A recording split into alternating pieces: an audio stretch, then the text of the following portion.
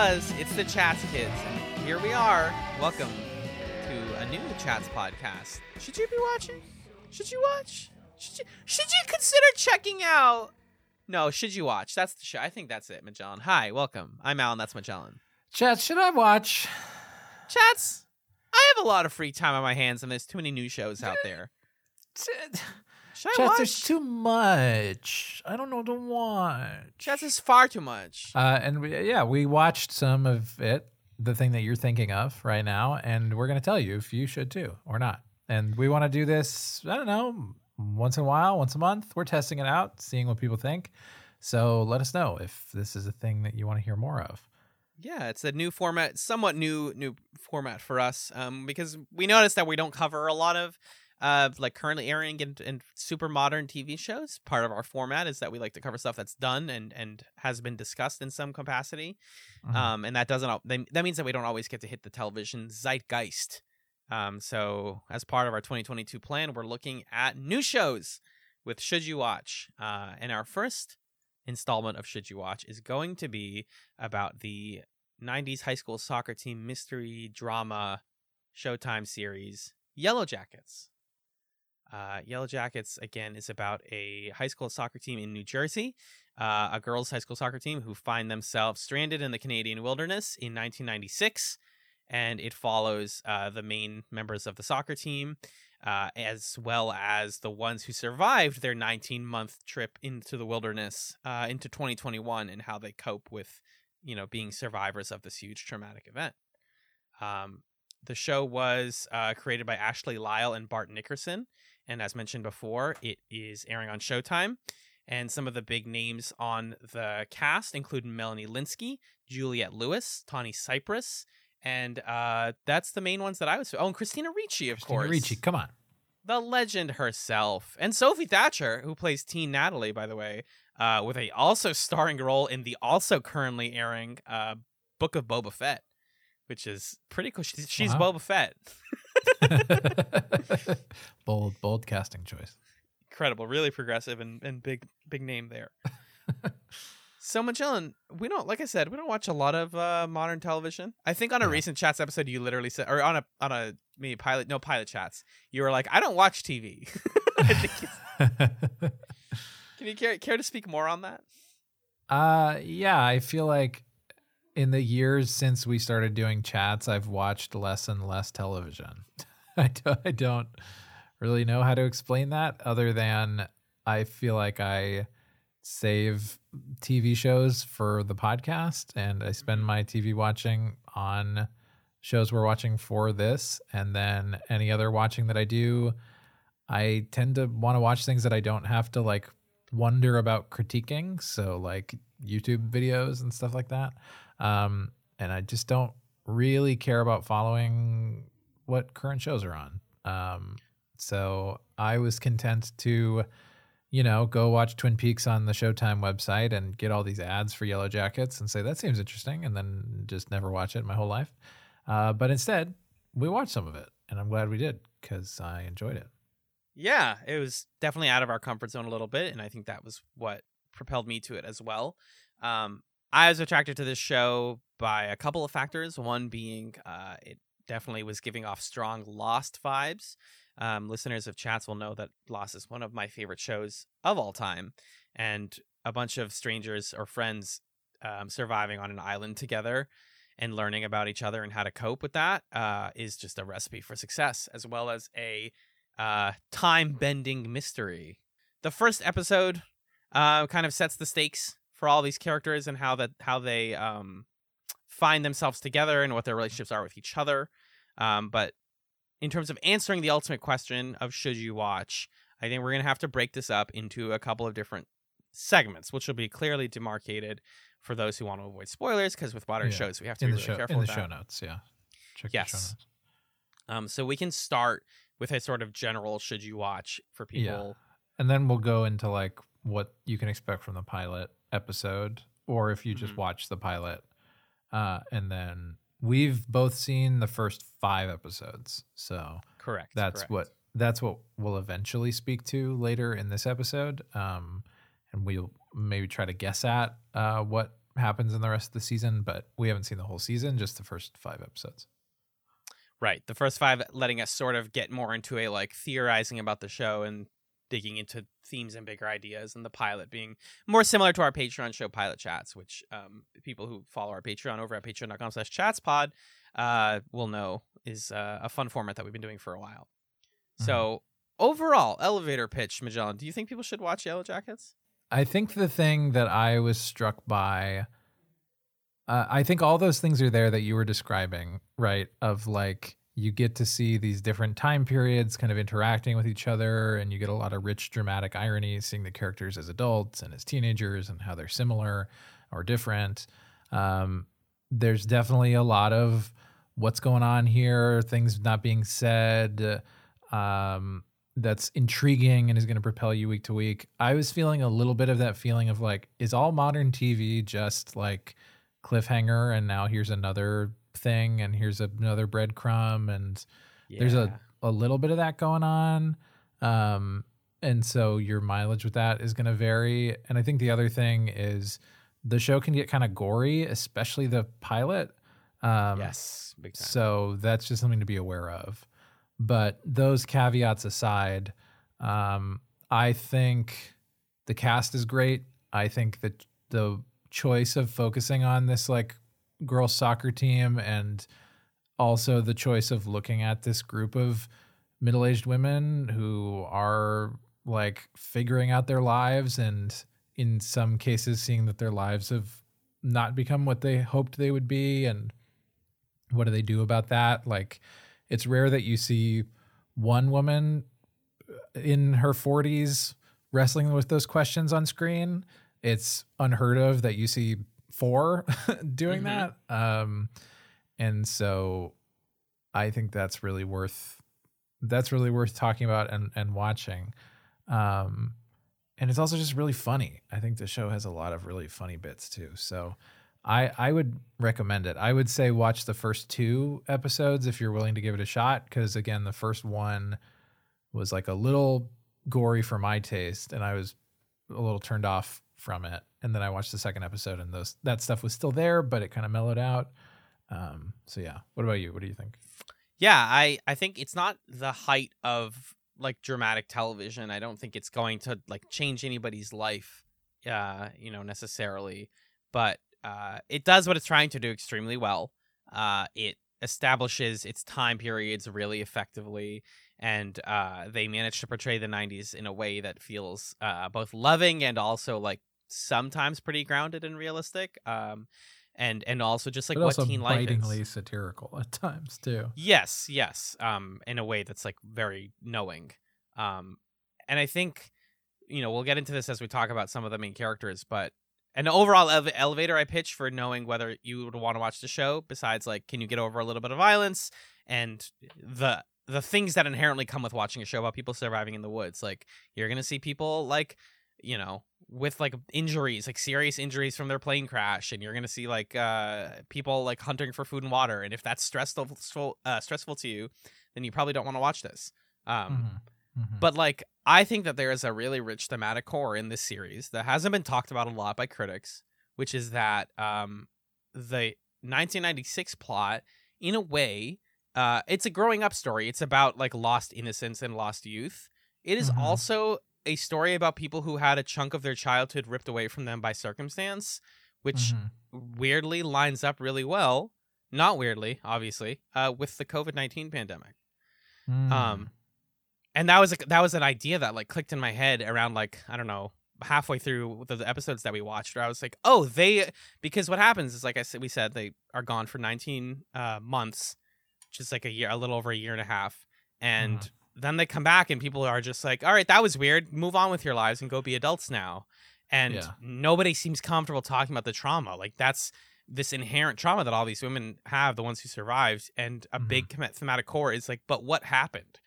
And like, what did you go through? And nobody seems like, everybody wants to know, but they're not comfortable talking about it. And I definitely think that reminds me of like high school kids and college students, especially, realizing like, oh, I just didn't have college. And I just have to tell people that for years and years to come, and like cope with that as an adult now. which ends up being what some of the 2021 stuff is about. Mm-hmm. So, yeah, I think to we can sort of pivot now to speaking freely about things that are in the pilot episode. So at this point, you've either seen the pilot or you're okay with us spoiling it. I think for me, tonally, what's really interesting about the show is like a big selling point is what you're describing of there's another world where the movie about a high school girls soccer team that crash lands in the Canadian wilderness and has to survive for 19 months is like the movie, right? Yes. And that's the story that you follow, and you follow it from the beginning to the end, and you just are watching these girls and their coach trying to make it over the course of this time. And by including the future stuff, you're sort of creating this story that's about like, why do we accept when those stories like end and the characters walk off into the sunset? This is going to be with them for the rest of their lives. And it's almost to the point where like, it's hard to suspend your disbelief at times that like, that, I don't know, that like everybody in their lives is like, oh yeah, you were one of those girls that got lost for almost 2 years. It's pretty crazy. Wow. Right. And do you eat any people out there? And it's like, this feels so unreal. And it's fundamentally calling into question the like things that we do suspend our disbelief for when we watch movies or TV shows. Yeah, it in that way it reminds me a lot, like the 2021 plot reminds me a lot of an HBO show that I love very much, which is The Leftovers. Which is again about like adults coping with a like international trauma that it seems like some people want to talk about and some people just want to move past. And the ways that they talk about it are all different and unique. And yeah, like I think Shauna's plot sets up in the pilot that like she's the character who survived and like feels okay with certain parts of it, but is just like pushing down so much worry and wants to just like be a freaking stay-at-home mom and do the mom thing, and it does not work for her because she missed a huge chunk of her life and had to clearly go through a lot. I think that stuff really works well, but I think also like what the pilot set up for me was that they are going to have a little bit of fun with the 90s stuff, especially because this pilot, they don't even get into the wilderness until the end of it. So you get a lot of needle drops. How did you feel about all the needle drops? It felt like they were doing a gag, which I think is part of the point. Like, I think this is kind of a send up of like a survival horror type thing, or like ensemble teen 90s movies. This show is very aware of that source material and is kind of doing it and then taking sharp left turns and doing things like, Taissa breaking the girl's leg in soccer practice and stuff like that, where it's just like, oh, and now this is horrible. And this is like really scary. And the pilot does a good job of reminding you like that stuff's really horrible in the 90s, but like let's occasionally jump to what seems like the end of their time in the wilderness or a late period where it's like everybody has like weird outfits, like leather outfits on, and their faces are covered, and they're like burning a body and clearly like eating what is almost definitely a human body. Yeah, that we see like acts of cannibalism, not even. I don't think that's even up for debate. Like, they trap a person and eat them. And so when I said earlier, like in terms of should you watch, like based on the pilot, you're gonna see not only gonna see acts of cannibalism, but it's a sort of Damocles over the entire show because of the pilot. You're like, okay, no matter how good of friends they are, at some point they're gonna engage in cannibalism because that's what the pilot told us, and you have to take the show on its own rules. So that hovers over the entire show, and if you're not into that, then definitely you probably need to check out because it's gonna happen, I think. Yeah, but like otherwise, I think the pilot is a little bit lighter than the rest of the stuff, like the season. I think the pilot sets you up for a like wacky ensemble cartoon show, and like being about growing up, but it knows when to be serious. It's establishing all of the characters' roles really well. I think like Jackie in particular has a meeting with one of like the principal or the coach who's like, hey, you need to be the leader type and you need everybody to trust you and listen to you. And I don't care if you're not good at soccer. I just need you to be good at that. And I think Ella Purnell, who plays Jackie here, really captures that. Like, I'm 16 or whatever. Like, I don't know how to lead myself, you know? Right. And she's deeply afraid of that. But you, the viewer, because you know that this is a show where they're going to get stranded, are like, how does that anxiety translate into the wilderness? Yeah. What is that going to look like for her? Yeah. I think also something that the framing device does in terms of like your dread is, first of all, like you're saying, it shows the result of there's someone who is eaten by other people. And then it also shows you the people who are alive in 2021. And then you're starting to match up like, okay, that's Shauna in the present. That's Shauna in the past. Oh, that's Taissa. Okay. This is Nat. And then you're wondering, okay, but what about Jackie? What about the other characters? What about Lottie? What about Lottie? What about Laura Lee? Right. What about Akilah? What about Vanessa? And so now the show isn't the normal survival horror thing of like, who's going to survive? It's the question of like, why haven't I seen them in 2021? Did they die? Are they dead? What's happening? Yeah. and that's a pretty fun twist on that kind of presents the same sense of fear, but in a slightly different way. Right. And it uses the cuts to the present really, really sharply. And that's something that you'll like, that you just also have to get into with the show, is its pacing of like, okay, this 90s scene is really good. Okay, actually, now we're just going to hard cut to 2021, and this scene's a little bit boring, but give it 2 minutes and we'll be right back there.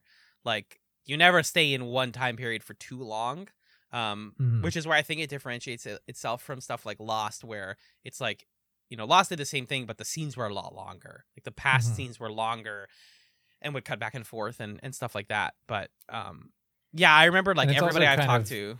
Yeah. Sorry, it's also kind of like a reverse Lost, right? Where we're cutting forward to after being stranded instead of giving the context. Instead of giving context to us being stranded is the context to the rest of us. Right. You feel like the 90s is the base of the show and the rest of it is exploring like the future of that. Yeah. And a lot of this is conveyed through just like camera work, which I think is really cool. Like it's pretty subtle for a show of this caliber and of this type. Is like, sometimes you just have to put together that like what I just saw was clearly Shauna because of a match cut.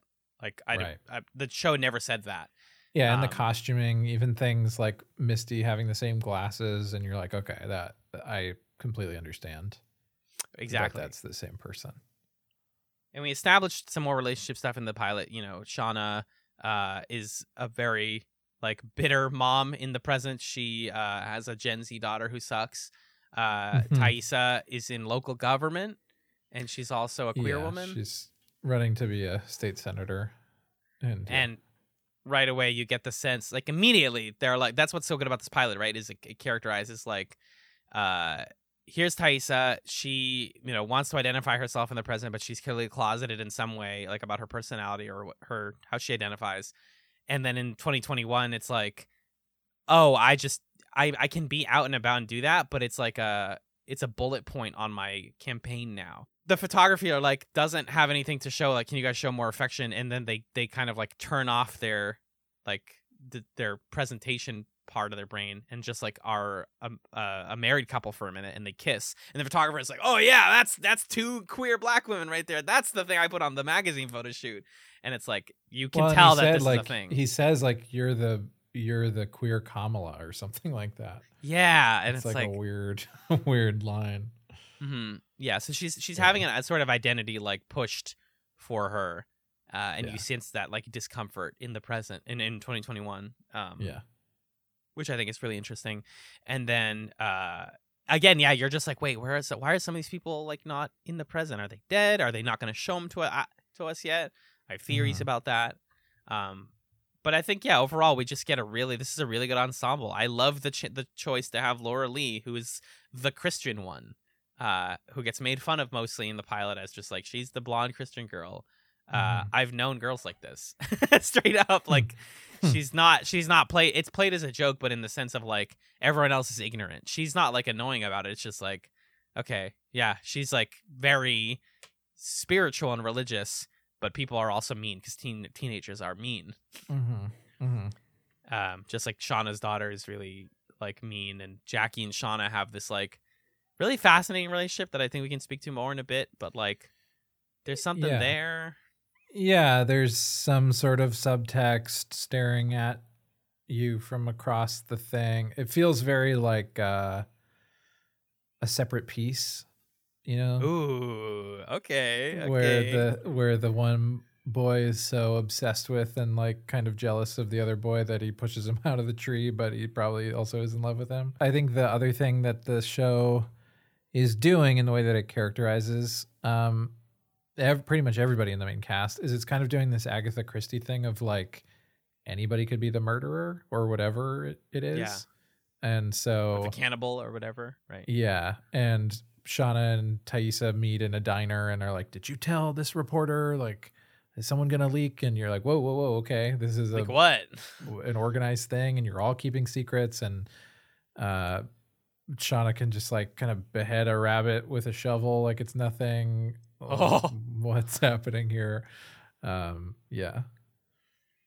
Yeah, there's clearly the sense that they gained like there's some secret, and what's great is like we don't necessarily have a viewer substitute. I think Shauna's like close to a Right. viewer substitute, but she reveals herself to be way more violent and way more vulnerable than we give her credit for early on. Yeah, she's not like we don't really feel totally safe around her by the end of the pilot, which I Mhm. think is a really interesting choice because then throughout the 5 episodes that I watched, I was sort of like, well, where do I anchor myself? Who am I rooting for here? And it's a hard question to answer, and I don't think the show wants you to feel comfortable in that way with anybody. And you also have the scene where she kisses Jackie's boyfriend so that she can feel better about herself in the No, she pilot. does more than kiss the boyfriend. Right. I mean, she does. Yeah. They do have a whole sex, and They have one entire sex in the car. Jackie thinks that he is a virgin and that they're going to have sex with each other for the first time. And that's It's such a good mystery what's reveal. And again, I Yeah. should say, thing for people who want to watch this show, like there's sex talk, there's like teenagers engaging in sex talk. Like just if that's something that makes you feel weird, again, yeah, nothing is like all that. You're not really like Racy. seeing stuff or it being racy or anything, but there definitely is, scenes where that's happening or conversations or whatever. So to be aware of. But like the shot and chaser of Jackie being like, "Oh, he's a virgin," and Shauna's the one who goes, "Are you sure?" And then like many minutes later, you realize, oh, she's saying that because she's the reason he's not. Oh my god. Yep. And then we go to the future, and they're married now. They're married. Oh, okay. I see. There are moment after moment in the show. I think it's actually my favorite thing about Yellow Jacket so far is where a little moment like that like zooms out and reframes the way you've thought about everything so far. Yeah, definitely. Because then you're like, oh, of course their daughter sucks because they're like they don't raise her super well, and like she's this young kid who they just like, gave a phone, and like that's why she has problems with Jackie in the past, and then when they're like it's just like it loops in your head.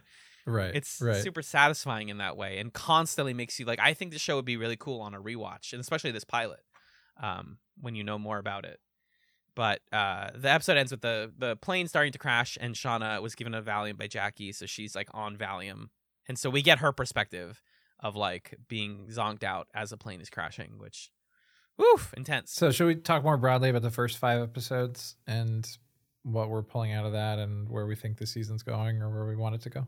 Yeah, I think the pilot gives you a really good spectrum of the content of the show. Like you're gonna see teens fighting and like engaging in like romance and sex stuff, but not explicitly. You're gonna see a good amount of violence and like blood and gore. But also there's like a lightness to all of it. and then we can zoom out a little bit more because Magellan and I watched episodes 1 through 5. What's the first half of the season got you thinking? What do you feel right now? Besides, Misty's the best character on this goddamn show, and I'll protect her with my life. We stand a sociopath. The Misty stuff is fucking awesome. It's so good. I don't know. In some ways, they're sort of taking like character tropes that are typically ascribed to male characters, but with a lot more sympathy. And like Misty, for example, is sort of in The Breakfast Club or something. It's like, oh, guys, I'm the dirty guy, and wow, stop bullying me or whatever. And other stories stop there, right? But in this, it's like, yeah, Misty is like kind of dorky or nerdy or whatever, and she gets bullied, and that sucks.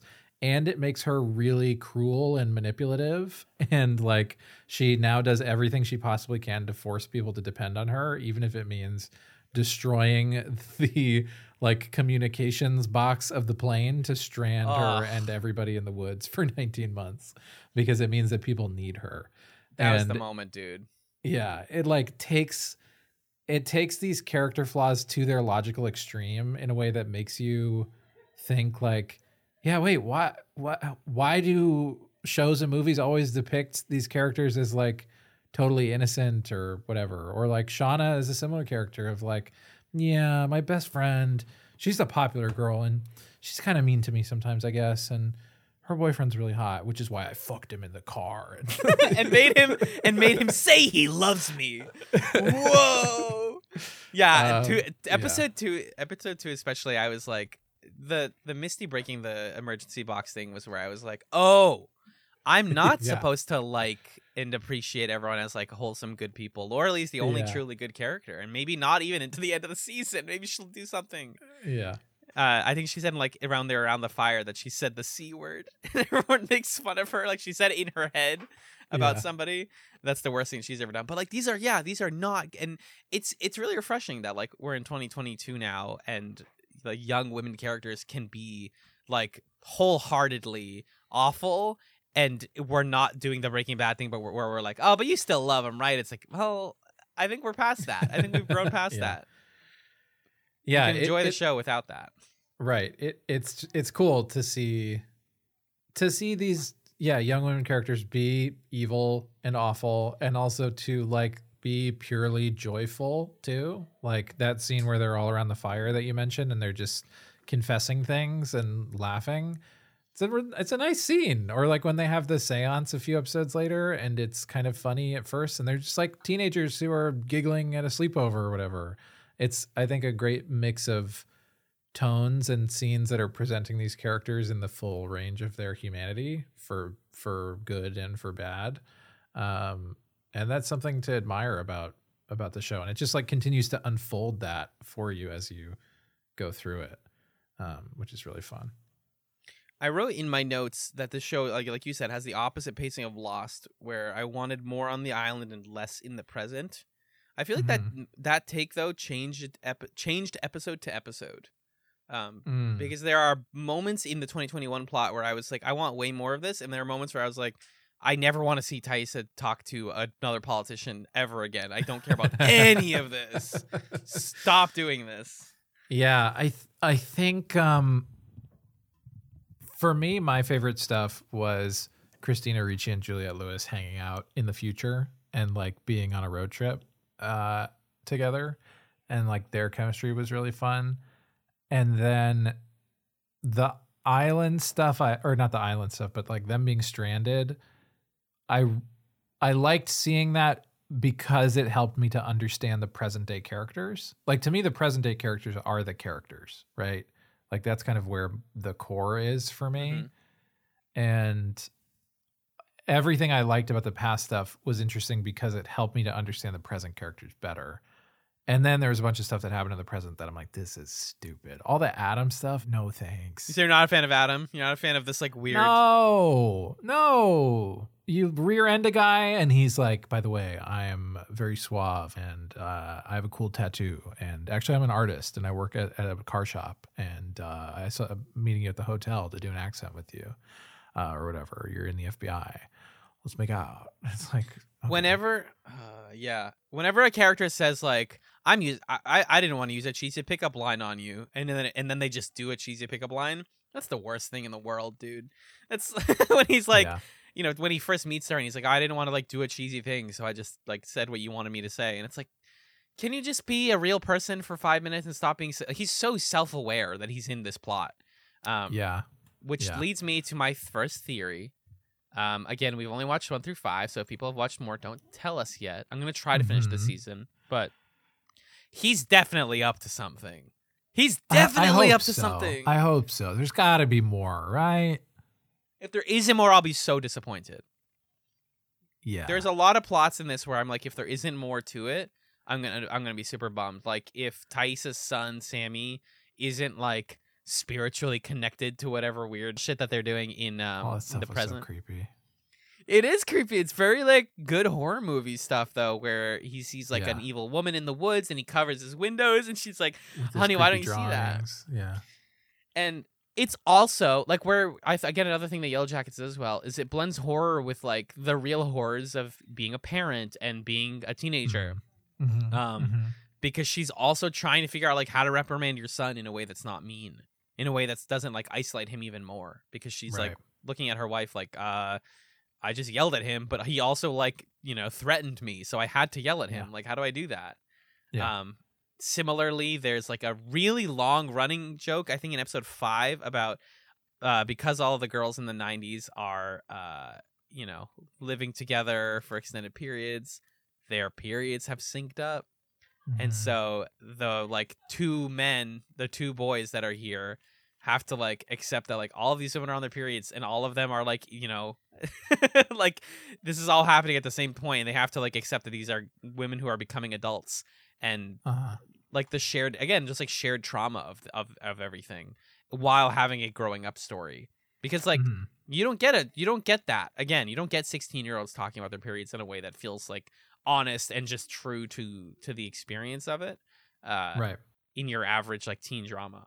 Yeah, and it that is an example of the show like being interested in thinking about things that would really happen and like what are the ramifications of that? Like what would it be like if a bunch of girls were stranded in the woods? They'd probably get their periods at the same time. Okay. And then what? Okay, well they'd probably do this and then this. What if the coach, injured his leg and someone had to chop it off and then he had to go to the woods and take a shit? Well, then probably Misty would start singing Breakfast at Tiffany's to try to ease things over. That makes sense. Legend. One of the best scenes in the thing. By the way, Shauna's pregnant, right? Yeah. Shauna in the past, you mean? Yeah. Right, with what's his face? With Jeff, which is why they get married. And she's pregnant with the daughter that they raised together. Oh, it's fun. Yeah, if that timing works out, yeah. I think I believe it does. Or alternate theory is the kid with Adam. Because she also sleeps with Adam. No, wait, sorry, that doesn't line up in the slightest because she sleeps with Adam in the present. Sorry, that doesn't make any sense. My brain looped for a second there. I had my own Yellow Jackets loop. Yeah. No, yeah, I think it's that, and the way that she like puts her like pads in blood or whatever, in like cow's blood to hide it. Right. But Taissa just sees it. She's like, "You're not sneaky. Like, you're pregnant. Congrats." Yeah. Oh boy. Oh, there's every episode ends with one of those who are like, "Oh, geez. Oh, this is a whole can of worms, isn't it?" Right. And it became the sort of show where as soon as in the present day she was in the Halloween rave thing with Adam, I was like, her daughter's going to be here. And then her daughter was there. And then the show had this really sweet, empathetic mother-daughter scene between the two of them. And I was like, okay, Yellow Jackets, I didn't expect that. And then the next morning, her daughter was like, now I have dirt on you and you have to let me do whatever I want. And Shauna's like, here's the thing. I'm going to fuck up your whole life. She becomes Liam Neeson and Taken. It's like you watching her daughter realize I have no idea who my mother is. Yeah. She is like an evil mastermind Yep. And I'm so scared to live in this house with her. And then the move where Sean is like, honey, your daughter has something to say to you, because she was going to tell the dad that she saw mom with some other guy. And she was like, yeah, I was out late when I shouldn't have been. Okay, bye. That scene was pretty a lot. That was a lot. I think a lot can be said about the work done by the cast. And Melanie Linsky, who plays adult Shauna, is just like the picture of normal American mom. Like, she just has that vibe to the extreme in the way that they do her hair and her makeup. Is like, she's a normal looking American mom, and she is anything but that. She can kill a rabbit like it's nothing and talk about it. She is like, right. She tells her family, yeah, I killed a rabbit in the backyard and that's what you're eating right now. And they're like, Mom, honey, that's so funny. That's so weird. And then the husband's like, you didn't really do that. And she's like, no, I was just kidding. Yeah. But she's anything but that, like, standard American mom. And you're watching her family realize that. I think that's where my favorite comedy stuff in the series comes from. It's like speaking of the show being comfortable talking about sex, like her and Jeff's weird couples therapy role play thing. He's like, yeah, I want to have this fantasy where you like come to my place and then we like do stuff on the bed, and she just can't do it, and it's so real. Like, these are actors pretending to be bad at acting, basically. Right. It's one of my She's favorite like doing scenes. a British accent for some reason. Yeah. And you were saying earlier, like, how you kind of start to tune in over time with where the, like, basically the way that to guess what's going to happen in a scene in Yellow Jackets is, okay, here's a scene. What's the worst possible thing that can happen right now? And that's what happens. That's what's going to happen. So like, but on the positive side, you watch that scene where the role play goes badly, and you know there's going to be a scene where it goes well later. And then it does, and you're like, this is satisfying to me. Yeah, and then you're like, okay, so when's the other shoe going to drop? And then he's having an affair or something. So, yeah. And she's, a go-getter, and so she's like, I'm going to look into this, and we haven't talked much besides our overall love for, but let's really dig into Nat and Misty's wild, toxic road trip adventure. Uh-huh. I felt like the show got to this point really quickly with them. And I think that is the point, because Misty, like, sabotaged Natalie's car so that this could happen. Like, she wanted a road trip episode. Right. And what they got was, like, we went there, and she's like, I brought out, do you like, what'd she say? Like, you like podcasts or show tunes? Uh-huh. Ugh. And Natalie's like, I want to die. Because that's what I want. And they get there, and they because one of the things that they're doing is they're looking for Travis, who Natalie like kept up a relationship with after their time in the wilderness. Mm-hmm. And so she heard that he was in this house. They go to the house, it's empty. They break into it like it's absolutely nothing. Get put in jail, and then Misty uses like Natalie's identity to like convince a cop who go to their high school to get them out. And they basically just proceed to wrap that cop around their finger as they like investigate, because what they find out is that that Travis was either committed suicide or was more likely killed in some way. And there's this like symbol that's recurring that seems to be related. It looks like a woman. Yeah, so something's happening. They've all gotten postcards with the symbol on it. There were that symbol in the past in episode 5 when they do the seance and they like summon a demon or something. So there's like a supernatural thing that we haven't seen very much of, but that's something. How do you feel about that? Do you want that or need that supernatural stuff? It's where Lost got dumb, right? Is when it started getting supernatural, and that show tried to explain a lot of it with like wacky science. But in this, it's straight up like I saw Lottie in episode 1, and I was like, she's going to be a character who doesn't get any development and then suddenly does. Like, maybe we'll get a whole episode about her. And I feel like we're still going to get an episode about her.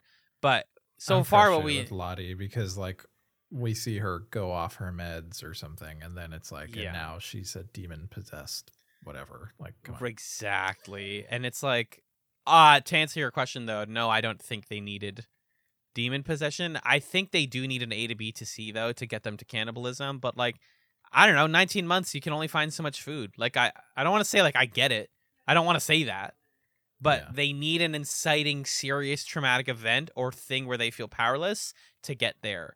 And so I understand as a writing team where you're like, yeah, they need to see something that makes them like question their safety. Yeah. And that's why they do stuff like that and do like ritualistic stuff in the future or whatever. Yeah, and it also seems to be the source of some kind of peril in the present, right? Which I guess is like we need a reason for them all to be seeing each other again and intersecting. And it's like not enough of a thing that Thais is running for state senate and is essentially doing like a smear research on herself to make sure that none of this stuff will show up by hiring the woman who we think is a reporter and is actually like working for Thaisa, which is an interesting idea and gives us a reason for the characters to come together, but isn't in and of itself enough of a reason to see the present day. So yeah, I get it, but that I'm like kind of the least interested in. Like, Same. Was that a demon or something? I am interested in seeing like, okay, who did we eat and why are we eating them? It's got to be Jackie, right? It's got to be. Thank you. It's got to be Jackie, and that sucks. That really sucks. But it's such a good like loop around from the pilot where it's like, Jackie, you got to be the leader of all these girls, and you have to like inspire them, and then their fucking tragic ending. Yeah, is that they consume her body. Right. Oh God, that's my big bet. If they surprise me with that, I'll be impressed. The only reason I wouldn't think it's her is because it's like so obvious that it's her. Is there something to be gained from it not being her? But I agree. We'll see. I still think another big thing we're going to get is we're going to see one more person in the present who we still haven't seen yet. Like that'll be one of their last twists is like, hey, it's me, Laura. I want to see Laura Lee. Oh, that'd be super good. She's just like, yeah, fuckers, I survived. Yeah. I think another big shout out to Juliette Lewis as Natalie playing this like really, really tough character, both in the past and the present, of like, I'm vulnerable because of my like really difficult family life. She's basically Kim Kelly from Freaks and Geeks, but a lot more serious. Because that's just the nature of this show.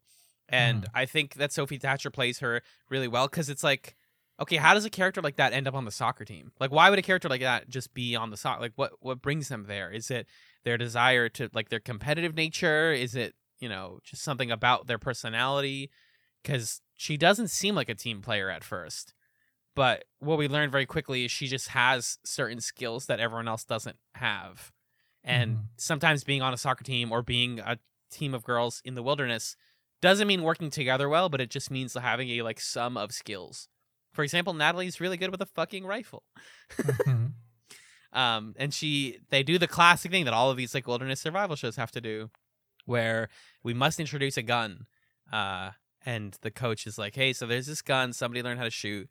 And it becomes this opportunity for teen Natalie and teen Travis to develop a sort of cute relationship to the side of the rest of the plot because nobody else likes talking to them. Where they hate each other at first. It's like a classic enemies to lovers trope, But then we jump to the present and Juliette Lewis' Natalie is like really, really, really bitter about everything. And like seems to just have a lot of like anger and spite, and she's the mean girl that everybody likes. And she knows how to handle a gun, and she knows how to she breaks into Travis's house like it's nothing. Like she wraps her hand in a cloth like it's nothing. She's done that before. Yeah. She's playing that like cool badass lady character. And I think that's a good range for Juliette Lewis. I think she's always had that like tougher than you personality that she gives across in her roles. But also she's like actually engaged in the mystery and being as manipulative as Misty is, because she's not ignorant to the fact that Misty in the past and the present is lying to her. Right. And I wonder if at this point, I'm almost certain at this point that everybody knows that Misty broke the box. Do you think so? Like in the present? I don't know, because wouldn't you hate her more than this? Like Natalie is calling her a lot of names, and in Natalie's phone, Misty's listed as "don't pick up," which is a pretty funny detail. Yeah. And like episode 5 ends with Natalie meeting with Taissa is there, I think, and maybe Sean is there too. I don't remember. And they're talking about Misty behind her back. And we know that because Misty has put a secret camera in like a gift that she gave Natalie to spy on her. Right. So I don't know. I kind of don't think they know, but also I don't see what the show would gain by her revealing that to them later. It almost seems like a more impactful reveal if we see it revealed in the past as opposed to in the present. That's how I feel, is that they're gonna, like, late season have them talk to her about it and have to work through it, because it's like, well, because it's what's narratively convenient about a survival show is like, okay, we're gonna fight forever and we hate each other, but we also are the only humans we have, so yeah, we're stuck here and we have to deal with it, right? Like, you shouldn't have to keep Coach Ben in this show, but he just survives through sheer toxicity from Misty and the fact that, like, you know, the guy who lost his leg on the plane could have very easily been left behind. Or like one of my other favorite examples was that, what's her name? Vanessa? Yeah. The first thing that they do when the plane is crashing is Jackie's like, you need to leave her behind. I'm sorry, but the fire is catching up to her. We're going to leave her behind, to Shauna. And she survives, and it's like, all right, well, I'm in the woods with you now. Like, deal with it. You literally let me die. Yeah. And then Jackie saves Van later, and she's like, okay, so now we're cool, right? And it's like, you don't get to decide that. I still hate you. Forever. Like, it just doesn't. I want to see more of Vanessa, I think, is something I really want more. Yeah. And like, because the Vanessa Taissa relationship in the past is really interesting. And obviously Taissa's not with her anymore, so what happened there? I think Vanessa makes it. I'm curious about. You think so? Yes. I hope so. If they get rid of her, I'll be really sad. Did you want to say something about the coach, by the way? I like mentioned him and then jumped past him. Oh, just you were saying he was surviving based off of Misty's toxicity, but also Misty is like keeping him sickly with actual toxins in his tea. So it's seeing the relationship that the interplay between the past and the present is so good in this show, because our introduction to Misty in the present is her. She's a nurse at like an assisted living facility or something like that. And there's a woman in bed who's refusing to eat. And so Misty essentially says like, oh, it seems like the morphine is messing with your appetite, so I'm not going to give you morphine this time. And then she leans in and she says, don't fuck with me. And you're like, oh my God. And so the whole time you're seeing her in the past, you're like, okay, she's this sort of kind of dorky, sweet girl for all intents and purposes. But at some point she becomes adult Misty, and we're going to see that happen. Yeah. And so then to watch her like start to become that adult self with the coach poisoning him and like trying to forcibly give him Stockholm syndrome essentially it's a lot, and it's a really interesting character dynamic. And to see him sort of start to cope with it by being like, oh, I'm totally in love with you, and let's keep it a secret. I mean to you because I love you back. Yeah, does this work? Is this gonna get you to stop poisoning me? It's like, holy shit, this is really scary. Right. Everybody, I think I used to know the term as Munchausen syndrome, but it sounds like nowadays it's called factitious disorder imposed on another, which is when you make somebody sick with the intent of deceiving others, which is ostensibly what Misty is doing to Coach Ben. Because she wants to feel important, she wants to feel useful, and like that's an empathy line I can't cross. And that's where I think the show doesn't lose me, but it draws a line, and it says, we don't need you to empathize with these characters, but we want you to experience and be concerned for their future and see how they get to their, the 2021 story. Right. I think it wants you to empathize in the sense where It's like, we want you to understand the logical sequence of events that leads a person to be who they are, right? Yeah. It doesn't mean you have to like them or even think that they have redeeming qualities or whatever, but you can clearly understand how Shauna became the person who beheads a rabbit in her yard and tells her daughter, like, I'm going to make your life a living hell, or whatever she says to her. It's like, oh, yeah, okay. I saw all the inciting events that make sense. But it also, the show implies that there was something in all of them that they were capable of this stuff. Taissa was before they even got to be stranded. Yeah. Precisely. Taissa was capable of violence. She was willing to hurt a girl. She didn't mean to break her leg, but she was willing to like trip this girl up to, get her off that position of the team. Shauna was willing to sleep with Jackie's boyfriend multiple times. Mm-hmm. And Misty was willing to literally sabotage the box. Quote Play-Doh or whatever. Oh, yeah. Uh-huh. And that part. Well, what I think is funny is like you don't ever need to feel justified and be like, okay, I understand why Misty is the way she is. Because the only thing that happens to her is she's bullied on the phone. And yes, we understand it's happened a lot. And yeah, we know that like bullying is a traumatic experience, being bullied. But not to the point where you become Misty just like that. It's not just like she was bullied into being a sociopath.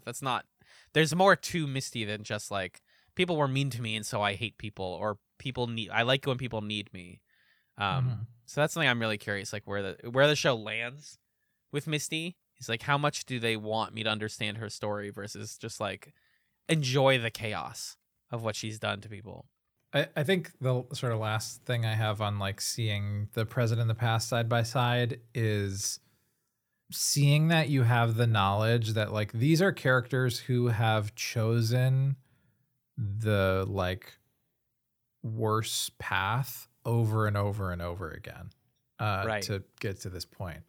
Like seeing Misty sabotage Natalie's car, and then Natalie be like, I knew you sabotaged my car. And Misty's like, well, you weren't going to take me otherwise. You know that Misty has spent decades of her life making the kinds of choices that started with smashing the box when they were stranded.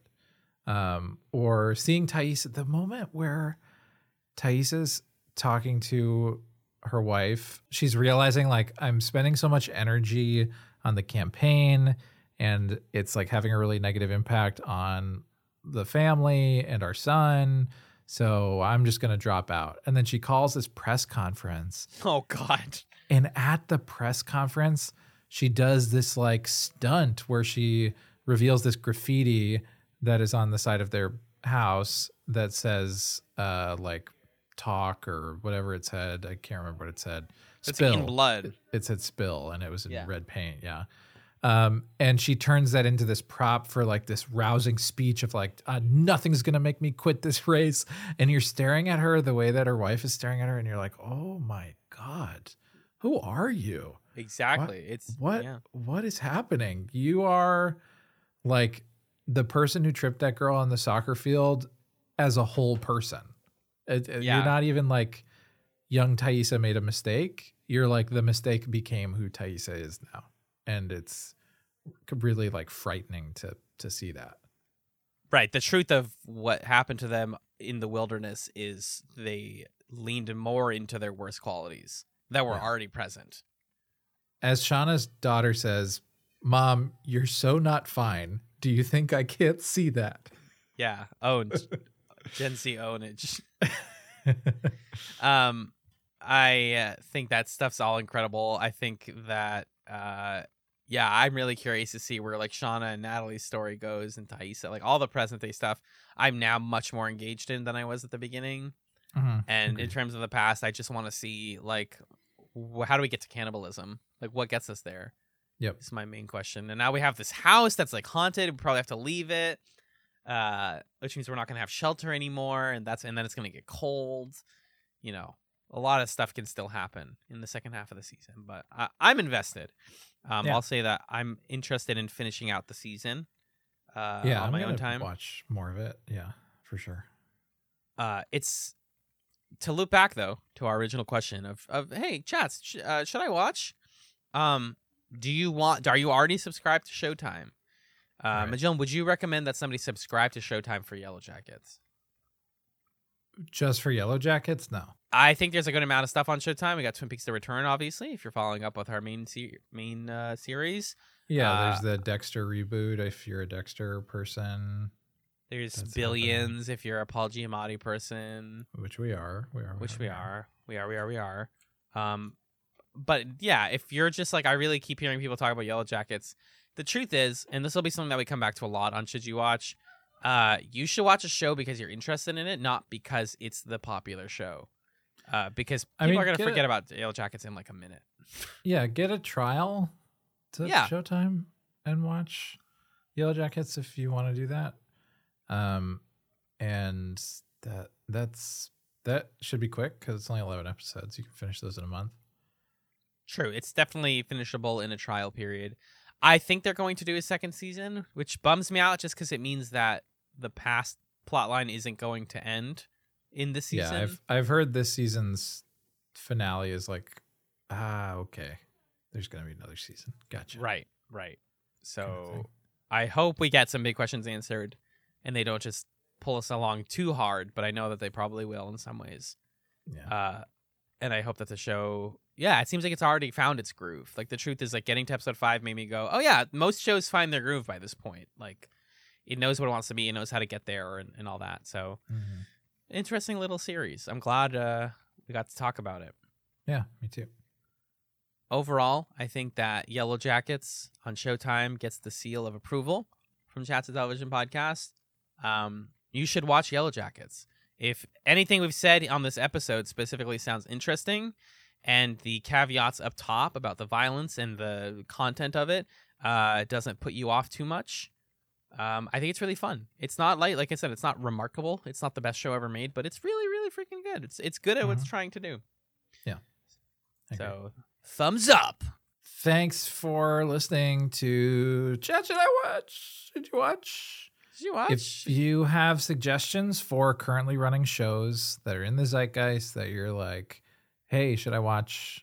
And you want to know the answer to the question, let us know. Email us at chatspot@gmail.com and we will put it on the docket.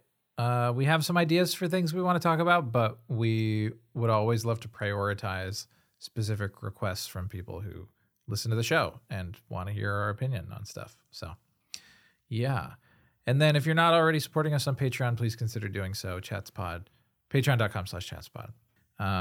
Otherwise, we'll see you here on the main feed for some more Peaks chats. Coming to you real soon. Thanks, everybody, and keep on watching.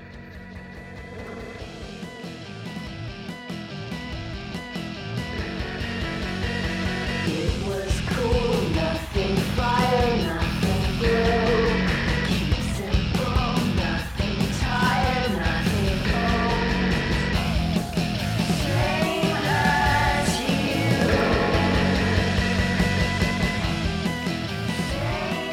So, Alan, I bought a CD player the other day. Oh, nice.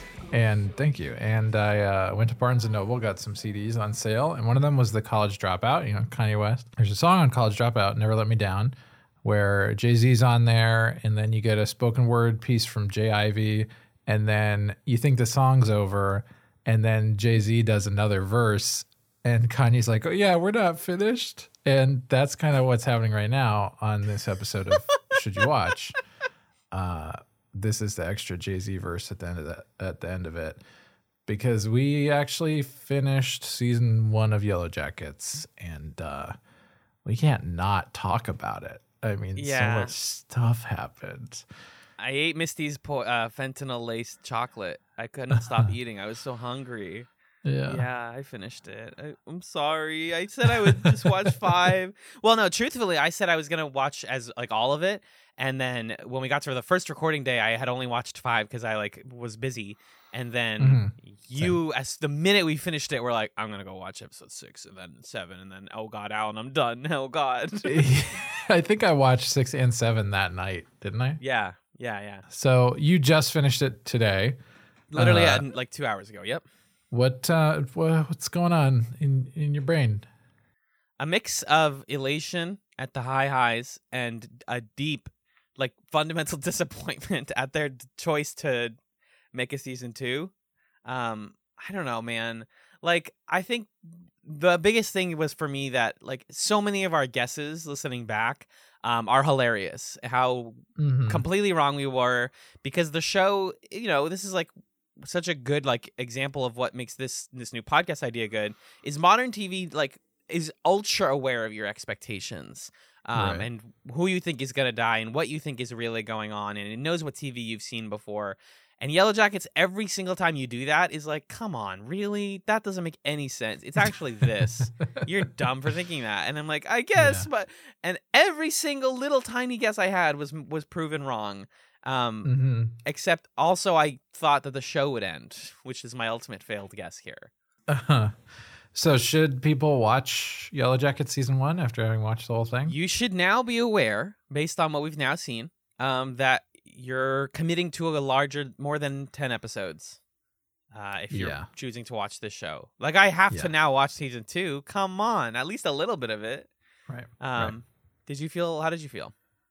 I will just say right now, we're now in the zone where we're going to spoil the whole first season. So if you don't want that to happen, stop listening.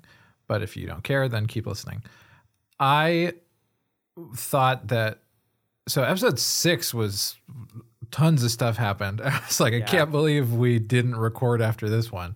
And then 6 through 9, there's, like you're saying, there are these twists and swerves where the show, it felt like all the guesses we made, it wasn't just that we were wrong, it was that the show purposefully led us to a wrong assumption that would, like, fit the tropes that we're used to. And then they subvert that. And so it's this really interesting journey of, like, things being built up and then subverted. And then the thing is, you have to then end the season. And what makes that hard is, like, they're building up the conspiracy. Oh, what happened to Travis? Who's blackmailing them? Blah, blah, blah, blah. And then in episode, what was it, 8 or something? It turns out that Shauna's husband, Jeff, was blackmailing them. And, like, all of the air gets let out of the balloon before it pops. And it's hilarious because, of course, it was Jeff. That makes complete sense. That's why Shauna didn't get one of the postcards that everybody else got. That's why the person knew so much. It's because Jeff was reading her diaries. And Adam's just a dude. And there was a stretch there where I, like, really loved that, because we were talking in the initial part of this episode about how, like, the past parts of the show are kind of just like the setup or the context for the future part. It feels like. And you have this sense of dread of, like, I'm going to learn about all this shitty stuff that happened in the past. And also, but you know that whatever happens in the past, the characters survive it because you see them in the future. And so then you have this dread of, like, and something's going to happen in the present that I don't know if they're going to make it through it or not. And that kind of is, like, what draws your attention. And then in the latter half of the season, it goes, no, there's nothing to worry about. These characters just have PTSD. They're just traumatized by their experiences. And so they are, like, seeing things as being, like, terrifying when they aren't. Like, Shauna, the scene where Shauna stabs Adam is an incredible piece of cinema. It's, like, rapidly cutting between her past experiences when they're stranded. It's putting her younger self in the scene as the one holding the knife. It's like, oh my God, what a depiction of what led her to that action. And from that point forward, it's like, okay, now I'm really focused on the past because I want to know what it is that created these traumas. And I understand that, like, maybe there's nothing to worry about in the future. Maybe, like, Natalie starts to think Travis was just, haunted and killed himself. And it's an Occam's razor thing of, like, it's not more complicated than that. And I was kind of into that as, like, a story. Like, okay, sure, I can go with that. And then there's like some fucking conspiracy or something. And then a I bunch have of to people watch the in second pajamas that have season. a bunch of people in pajamas that have the symbols on them kidnap Natalie before she gets a chance to kill Yeah. herself. And it's like, that was the moment where I was like, no, Yellow Jackets, you're doing this thing to me. And I wrote to you that like the show is now going, it was sprinting towards a story about like recovering from trauma, and it Mhm. reached it, and now it's running away from it as fast as it possibly can to not be that. Yeah. Yeah. And it's like, no, that was the show. That you had it. You just had it. Right. Why are we going further? Right. And also like the phrase, who the fuck is Lottie Daniels? And I'm like, no, don't. I've wanted so badly. I said it in the episode. I wanted so badly for somebody who we don't know to actually be alive in the present. And they're like, oh, I know you wanted that. And what it is it's related to a cult that has to do with a symbol. And the cult is trying to capture them so that they can't, because they're not supposed to die yet. Because they have fate. And like, I don't know. This is where the comparisons to Lost continue also. Because I think Lost like didn't even hint at this stuff early on. It would just like drop it briefly and be like, that was weird anyways. And to be honest with you, I would argue it does it better in parts, because it doesn't, for example, like Laura Lee and her awful death scene, which is like borderline comedic. Yeah. And it bums me out because I really did like her character, and it feels like what the show's trying to say is like, oh, the supernatural stuff is what you really want, and we're gonna get there next season. And it's like, no, I didn't want it. Like I actually really liked it when it seemed like you were saying that doesn't exist anymore. Right. I thought that was the whole point. And like when we have the cannibalism sort of Damocles hanging over this whole show. And then we have Doom coming, which now, like, talk to me when we recorded on episode 5, and I would have been like, what? Doom coming? Excuse me? Like, we've come a long way to now, like, we're on shrooms, we're wearing, like, antlers. Like, we're almost at the thing from the pilot. We're, like, halfway there. And then, like, all of the women take Travis, and they, like, try to tie him up. And it's almost the cannibalism thing. And I remember texting you live being like, this is it. They're not going to eat Jackie. We thought they were going to eat her. They're going to just eat Travis, and then that's going to be the thing. Done.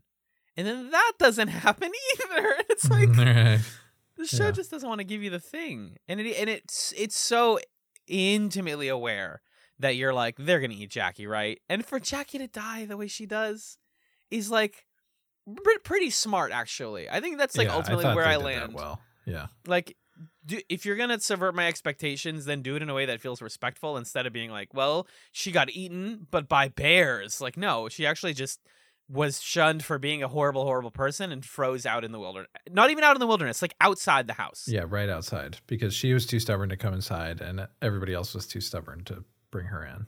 Absolutely. Yeah. I think it does though continue to be really fun with like how much it accepts that these people are just broken.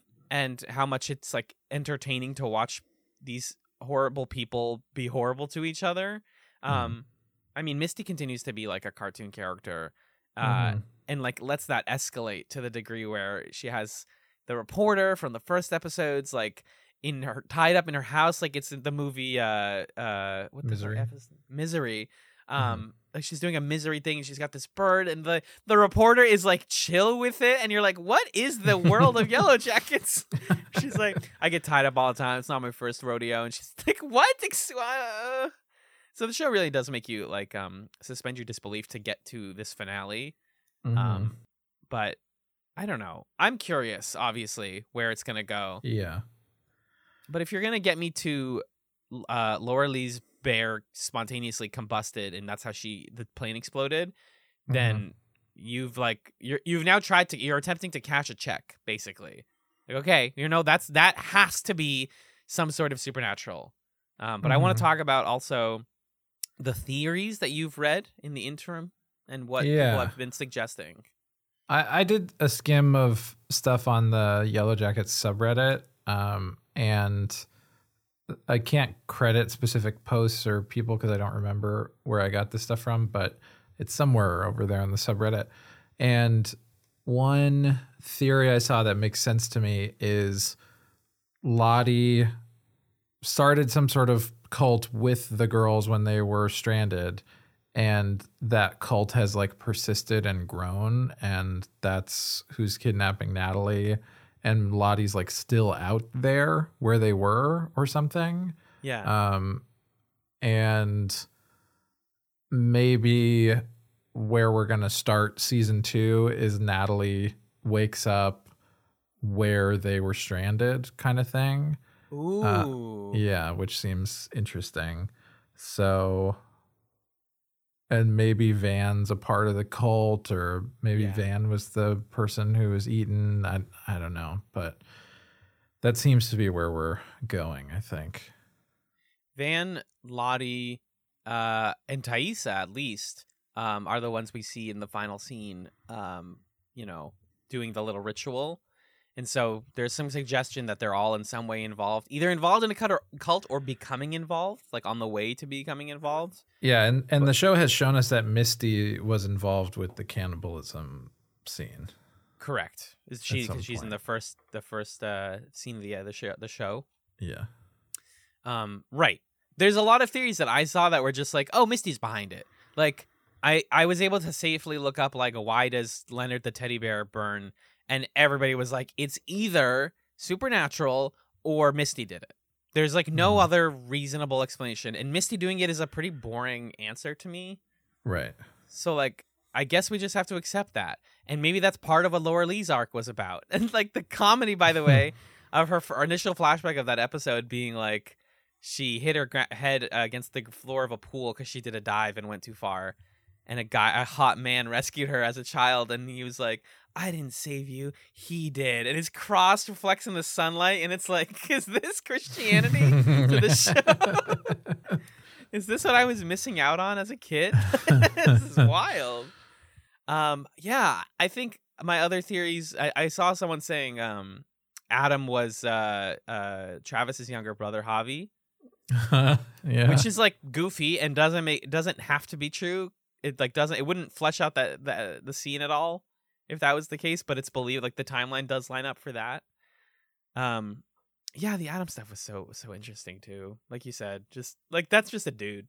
So what are the things that we are wondering going into season 2? I feel like it's all stuff that's like plot as opposed to character stuff, which is kind of a bummer to me. Yeah. But it's like, what the hell's going on with Thaisa and the altar with the dog in the basement? Oh, that's very hardcore, by the way. Very metal. Yeah, that was, yeah. What's the deal with Lottie in the present day? What's the cannibalism? How'd that happen? And is there anything else that we're wondering? And like, where did Natalie get taken to? Yeah, and who killed Travis? Right. Yeah. Or is it now? Are we still going back and forth? Like, did they? I think somebody did still. I think if we were to accept that it was a suicide, then like Natalie's scene would have ended the way you expected.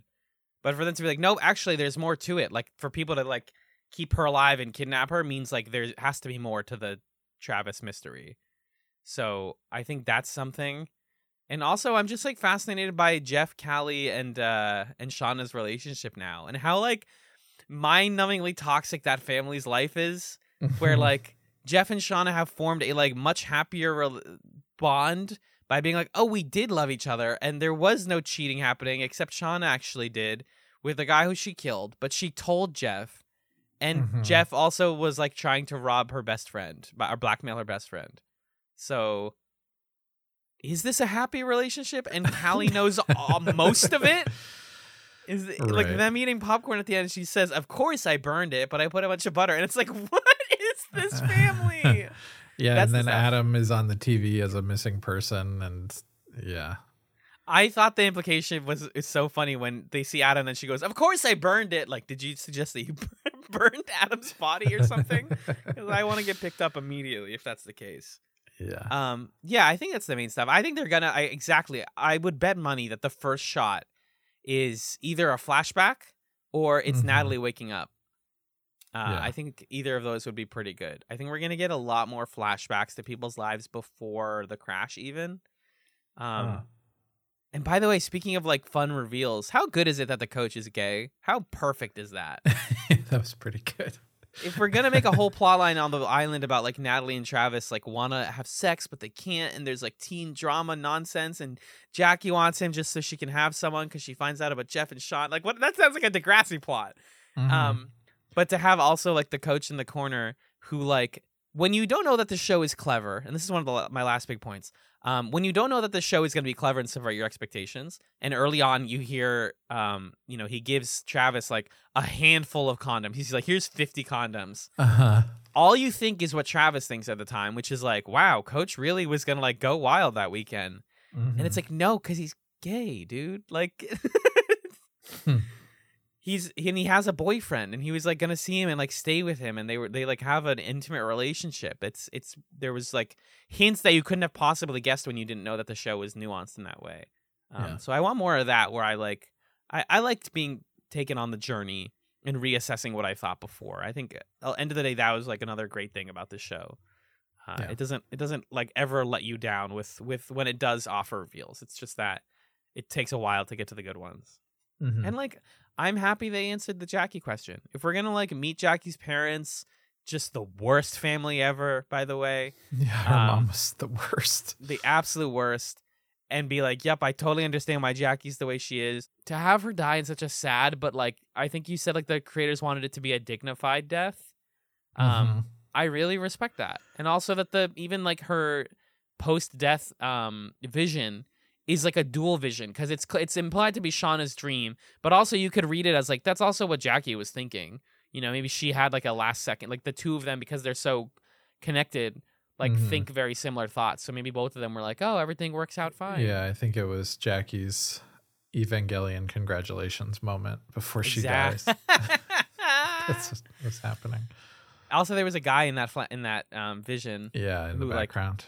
Isn't in the show. Apparently he's in the intro, someone said. I don't know. Okay. But interesting show. It really took me for a ride. I'm glad I watched it. Yeah, me too. Any just quick hit highlights from the last 5 episodes? The dance, the choice to include the woman who had her leg broken in the past, still be alive. Fun and character. Imply that very fun character. She gets to do some good accent work. And her just like, yeah, you had your leg broken and that was super violent, but you also got to avoid being stranded on an island because of that. So like you kind of came out good. Yeah, but she's like claiming this thing as something she went through also, right, even though she wasn't there. Yeah, she's like not a cool person. The moment where you see Taissa and you realize that she's the woman that her son has been seeing and that he's not like, I thought it was like some inherited trauma, like, oh, the child, but it is that, but it's inherited because she's still doing this. Yeah. And the implication that, first of all, I'm so happy that Van survived. I was like so bummed when I thought she got eaten by wolves. But also other fan theory, was she actually eaten by wolves? We never see those wolves again. Right. Or did somebody attack her? Because is it like the way that Taissa's son was like, I saw a woman, and maybe Van is like, I saw something in the woods, and maybe what she saw was Taissa, losing her inhibitions a little bit. Right. Yeah, I think we're going to learn more about that. Yeah. So, at the end of the day, I think those were my big ones. I think that, the dance scene, more great needle drops. The choice to use Kiss from a Rose, for the Doomcoming and for the reunion dance. For the homecoming reunion dance. Woo! Mwah. Yeah. Slam dunk. Good use of music. Seal, get your paycheck. Couple great lines. Welcome to 1996. Our vaginas have like monologues now. Yup. Pretty amazing. Good line. What? There's no book club. Pretty good line. He cuts the scene. Jeff realizing there's never been a book club, and he's sad about it. That was good. The whole bit where Van's talking about how she wants to go to New York and get a bagel or whatever was nice. And then, did you go get a bagel in New York? No, I should have. Van believes that Scully is way too good for Mulder. Yep. True. Controversial. Controversial, but true. I don't see any lie there. But yeah, good stuff. Entertaining show. I think it's worth a watch, but exactly like you said, you are going to end this first season being like, come on.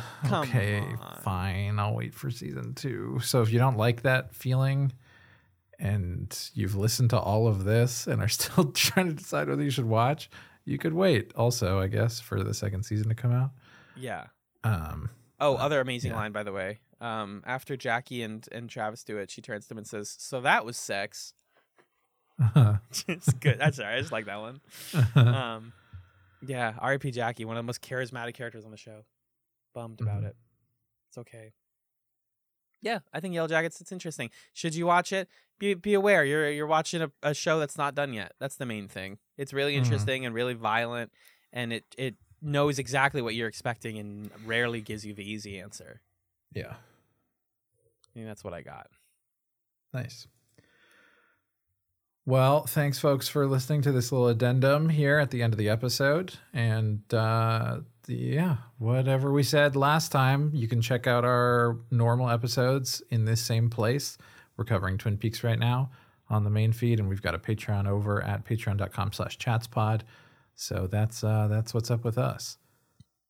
Excellent. And Excellent. yeah, we'll see you next time. Keep on watching.